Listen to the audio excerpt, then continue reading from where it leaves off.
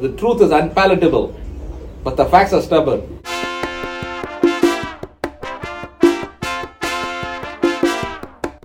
Say that again, Dave.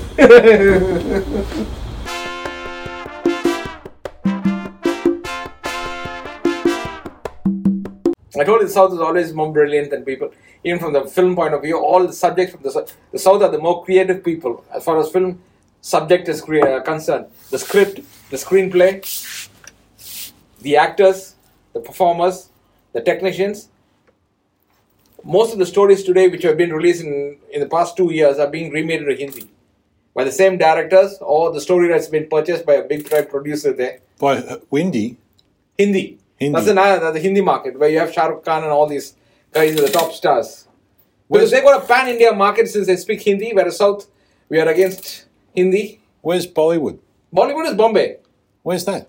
That's Maharashtra, North, Western India.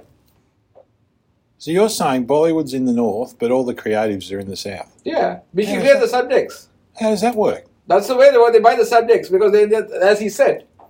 So the north are just making a fortune off the back of the south? Yeah, exactly. That's what's happening? Yes, that's true.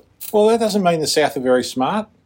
It means they're being exploited. Yeah, but they make the money on that rights, right? Isn't it? When you sell the rights, the dubbing rights or the story rights.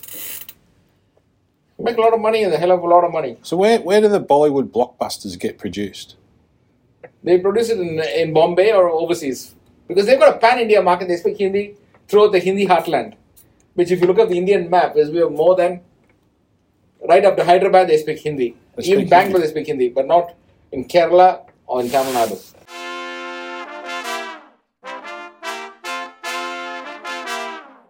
Tell them to keep listening. Why? We finished. Tomorrow's episode, you numbskull. Oh, yeah. Listen tomorrow. And share. And subscribe.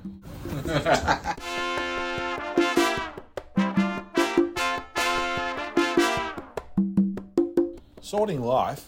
Can be heard on Apple, Google and Spotify. Really? Yep. Brilliant.